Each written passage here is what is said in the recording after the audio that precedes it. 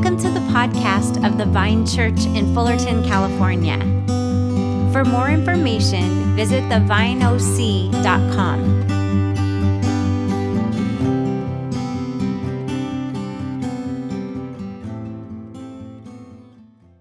Well, as we turn to God's Word now, I want to welcome two churches that are joining Vintage this morning. We have Vintage Pasadena. It's great to have you guys with us.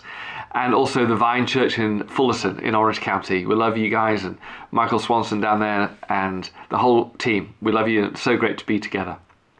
We are looking at the book of Colossians this morning, particularly chapter 1, when Paul encourages us all to look at the real Jesus, to see him as he truly is, that your faith, your life and your future all are in tune with your view of Jesus. How you view Jesus determines everything about your life. And he's writing to a church that is struggling with their view of Jesus. They've got some false teachers that have been coming in to dilute and reduce who Jesus is. You may have heard similar things today. Things like Jesus isn't really fully God. He's a moral teacher. Jesus is a wise sage, or something divine in him, just in the sense that we're all divine. This is the teaching coming into the church, and Paul knows that this teaching will destroy their faith. It will destroy their relationship with God, and it will destroy their future with him. The more you see of Jesus, the more your faith comes alive, but the more you reduce Jesus, you reduce your faith and shipwreck it. And so I don't know where you're at this morning, whether you don't have a faith in Jesus and you're wondering who Jesus is, or you've been a Christian for a long time. I want us all to take a step back and look at Jesus. Do we see the real Jesus? Or actually, have we allowed our minds and our hearts to reduce him in some way? Because if we reduce him, we will start to look elsewhere. But the more we see of Jesus, the more we see that he is all we need, and we turn to him in all things. So let's look at the real Jesus together. Let's look at Colossians chapter 1, and we're going to begin in verse 15. This is a passage which is one of the most famous passages in the Bible. It's a poem that we think Paul wrote, probably the most and the best poem ever written, as we look at the real Jesus together. In verse 15 it says this: "The Son is the image of the invisible God, the firstborn over all creation. For in him all things were created, things in heaven and on earth, visible and invisible. Whether thrones or powers or rulers or authorities, all things have been created through him and for him. He is before all things, and in him all things hold together. And he is the head of the body, the church. He is the beginning and the firstborn from among the dead, so that in everything he might have the supremacy. For God was pleased to have all his fullness dwell in him, and through him to reconcile to himself all things, whether things on earth or things in heaven, by making peace through his blood shed on the cross." Paul invites us all to take a step back and look at the real Jesus. And the first thing he points out is the real Jesus is the divine Jesus. The real Jesus is God incarnate. It's so popular, isn't it, to see Jesus as something other than fully God. Either we reduce him to something purely human, a moral teacher, a moral guide, a great example of love and sacrifice, or we reduce his divinity somehow to like half divinity or semi-divine, in a way that maybe he's one essence of the divine like other people are. But Paul nails these two untruths on the head. He says very categorically, he says the Son, Jesus, is the image of the invisible God. He is the mirror image of God. He is God. If you want to know what God is like, look at Jesus. And he confirms this and expresses this even further in verse 19, where he says, "For God was pleased to have all his fullness dwell in him." That all of the godness is found in Jesus. He's not a piece of the pie. He's not one example. All the fullness of God is found in Jesus. It's a tragedy for me when so many people seem to reduce Jesus as something other than who he really is. There was a survey done recently, probably in the last 15 years or so, of teenage Christians in churches about their view of Jesus. It was one of the most wide-ranging studies ever undertaken. And the view was concerning because I think this learning is not just for teenagers, but for most people, and many people at least in the Christian church, that they don't see Jesus as the full God who demands our obedience and worship and the one who created all things, but we've reduced Jesus to what this study says and summarizes as a divine butler or cosmic therapist. That Jesus to us is some kind of divine person who helps us, or a cosmic therapist, someone who just helps us through the challenges of life. They summarize it this way: people view Jesus as someone who's always on call, takes care of any problems that arise, professionally helps his people to feel better about themselves, and does not become too personally involved in the process. In other words, we don't give Jesus the identity of God, but we reduce him to some divine personal assistant. This isn't the real Jesus. And Paul knows that if we reduce Jesus this way, then our faith will shrivel and die. First of all, Paul wants us to know that in Jesus we find the fullness of God. And that means everything for how we follow him. It means everything for how we worship him. It means everything for how we listen to him and pray to him. When Jesus invites us to follow him, he invites us to follow him as God. And he says, I've come that you might have life and have it to the full. I've come to heal you. I've come to deliver you into the peace and the rest and the meaning and the purpose that I created you to have. But it begins by you following me as God. Which means that you surrender your life to me. Which means that you live in line with how you are made, dependent upon me. Which means that when I say, do this, do that, in other words, when I give commands, they're not suggestions. Not to spoil your fun, but actually to bring you into the joy that you were created for. I find that so often in my life, maybe yours, I feel I miss out on all that Jesus has for me because I'm not following him as a God. I'm inviting him to follow me as a consultant. Jesus, when he gave his great Sermon on the Mount, at the end he said, blessed are you who don't just listen to this teaching, but put it into practice, because that's when you'll build your house upon the rock. When you treat me as God, when you trust me as God, that's when the life I have for you will flow into your heart and mind. Well, Ger, hang on a minute. How can we trust anyone with that kind of authority? How can we actually surrender to someone? I got to really trust him. And that's the beauty of the incarnation, isn't it? That if we didn't know what God is like, it'd be very hard to trust him. Is he capricious? Is he mean? Does he have our best interests at heart? But the other beauty of knowing that Jesus is God, that God has revealed himself in Jesus. And what we find in Jesus is someone who is utterly trustworthy. In Jesus, we discover that God is about self-sacrificial love for you and for me. About humility, about servanthood, about always seeking the best in others. In fact, in Jesus we find a God that we could only wish for, but we find is true. That he dies for you and for me. This is the God we can trust to follow as God. I want to invite you this morning to assess, are you following Jesus as God in your life?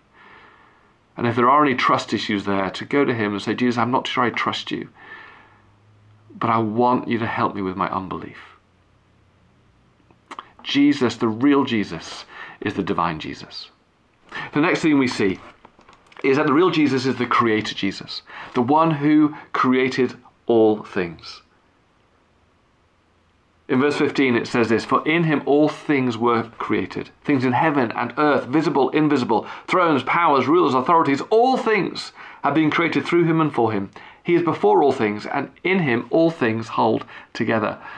Paul wants them to know, and I think it's so relevant in our culture in Los Angeles, that Jesus is not part of creation. He is the creator of creation.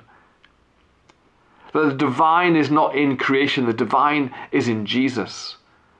who has existed for all eternity, and out of him was birthed creation, you and me in this beautiful world around us. And Paul says this is so important because this means two important truths as we follow him. He says in him all things were created. That means there's nothing you face which is beyond the power of Jesus Christ. There's no obstacle, there's no challenge, there's no difficulty that is beyond him because he is above all things. He created all things. And then secondly, he said, in him all things hold together, which means that no matter how messy or broken or difficult or confusing your circumstances are, your life are, your family is, your job is, that actually when you don't think you can hold it all together, that's okay because actually all things hold together in him. He is above all things and all things hold together in him. We had Alpha online this last week, which is going so well. And in our prayer meeting before Alpha, with the hosts and the helpers, I had a picture from the Holy Spirit of a lady like slumped over a desk, weeping, saying over and over again, I just can't hold it all together anymore. And just the devastation of realizing she's been trying to hold it all together, whatever that meant, family or finances or her health or her marriage or her kids or whatever it is, her job, but she was struggling to hold it all together and she couldn't. And I felt at that moment, as I saw that picture, I felt that Jesus was saying, it's okay. And actually, when you finally admit you can't hold it all together, come to me because I am the one who can. And when we invite Jesus into our lives, when we invite Jesus into our circumstances, invite him into our fear, invite him into our finances, our future, our family, whatever it may be, he is the one we find who holds things all together because he is the creator of all things. This week, as you think about the fears you have, the worries you have, the anxieties you have, it's an opportunity to turn to the creator of all things, the real Jesus, the one who stands above it all, and say, Jesus, I invite you in as the creator to help and to bring your power to hold this together. He's above all things. Thirdly, we see that Paul wants them to know that the real Jesus is the Redeemer Jesus. The real Jesus is the one who brings healing to the world. He brings healing to all things. In verse 18, Paul wrote, and through Jesus to reconcile to himself all things, whether things on earth or things in heaven, by making peace through his blood shed on the cross. Paul is saying here that we know that the same Jesus who created all things is the same Jesus who is now healing all things. When Jesus created you and me in creation, it was good, it was beautiful, but we know that it's been warped, that death and disease came in. That was not his desire, that was not his intention, but through our rebellion against following God, death and diseases has come into the world. There's ugliness, there's evil, there's injustice, there are viruses. But Jesus, the real Jesus, doesn't stand back, but enters in to redeem and to heal and to restore his creation.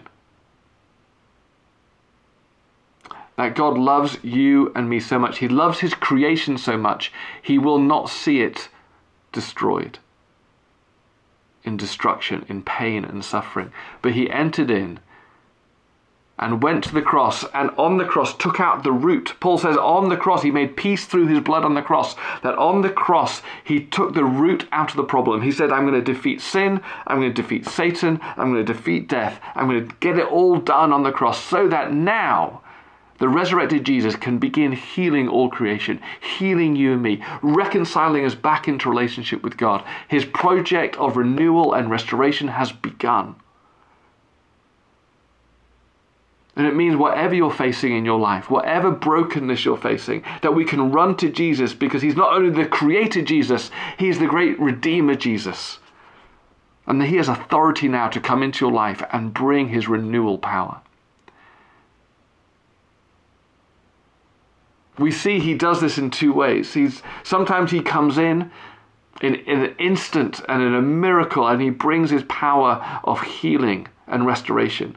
instantaneously. And many of us have experienced that. Many of us experienced his healing power instantaneously, or we've had a stronghold delivered, and it's like going from night to day, and suddenly we're released and we're free.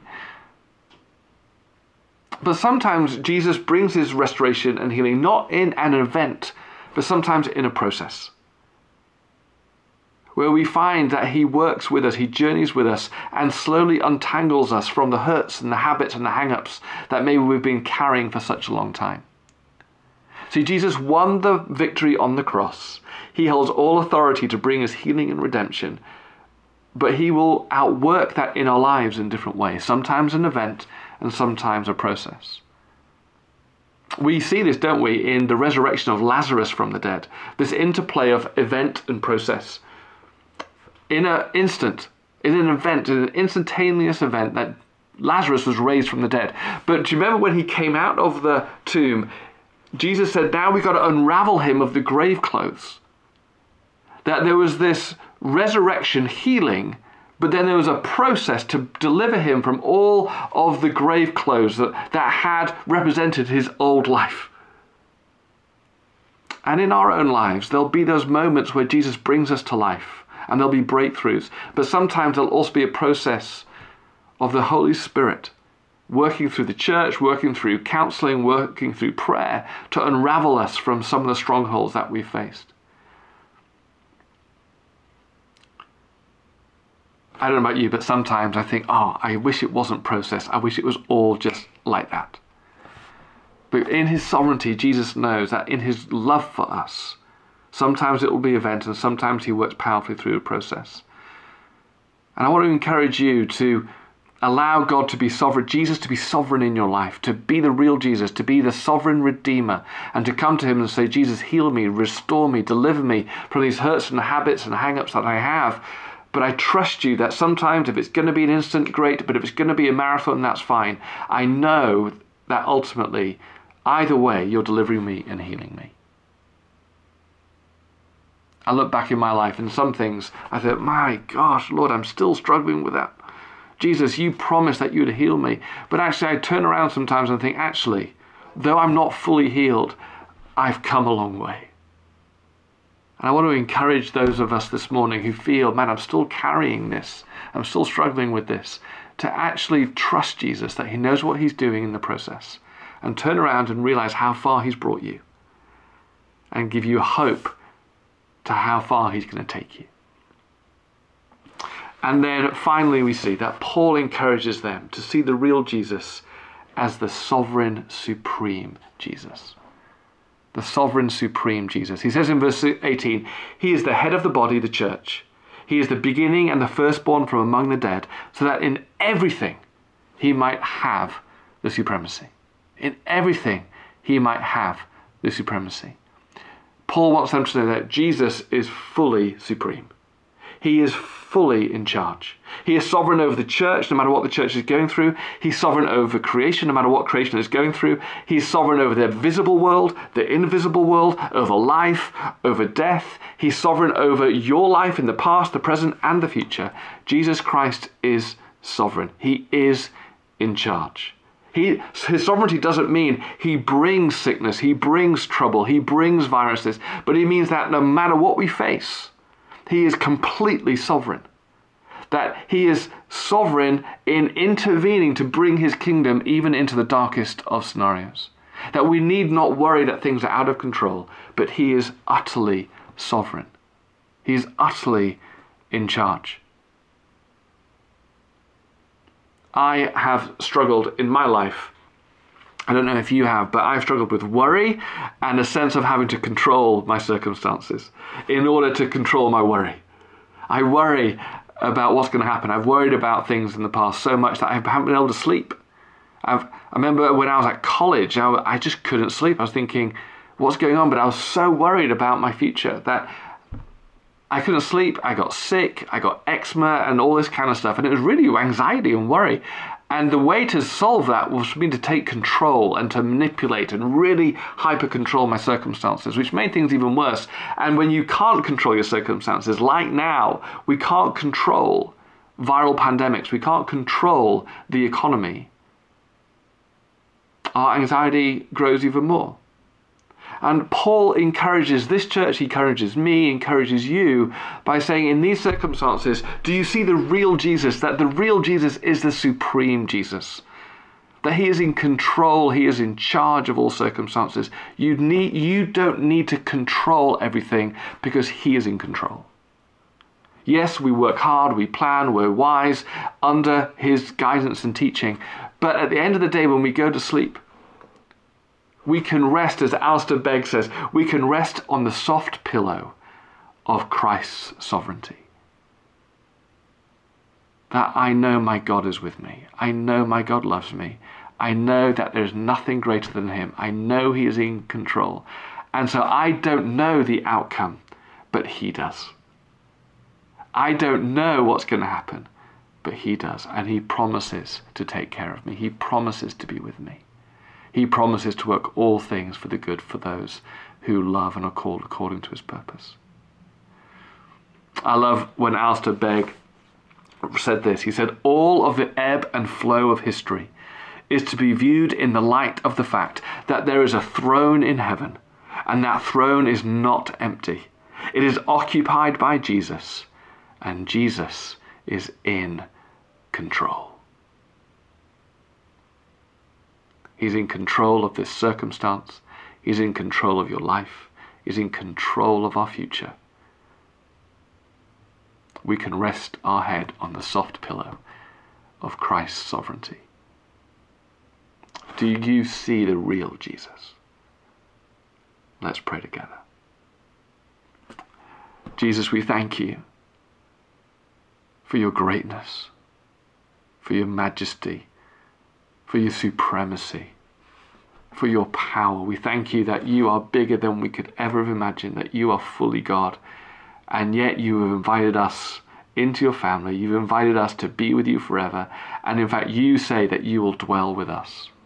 And so right now we pray that you would enlarge our view of you, that you become the dominant worldview that we have, that you hold the world in your hands. You are on the throne and you're in control. In Jesus' name, amen.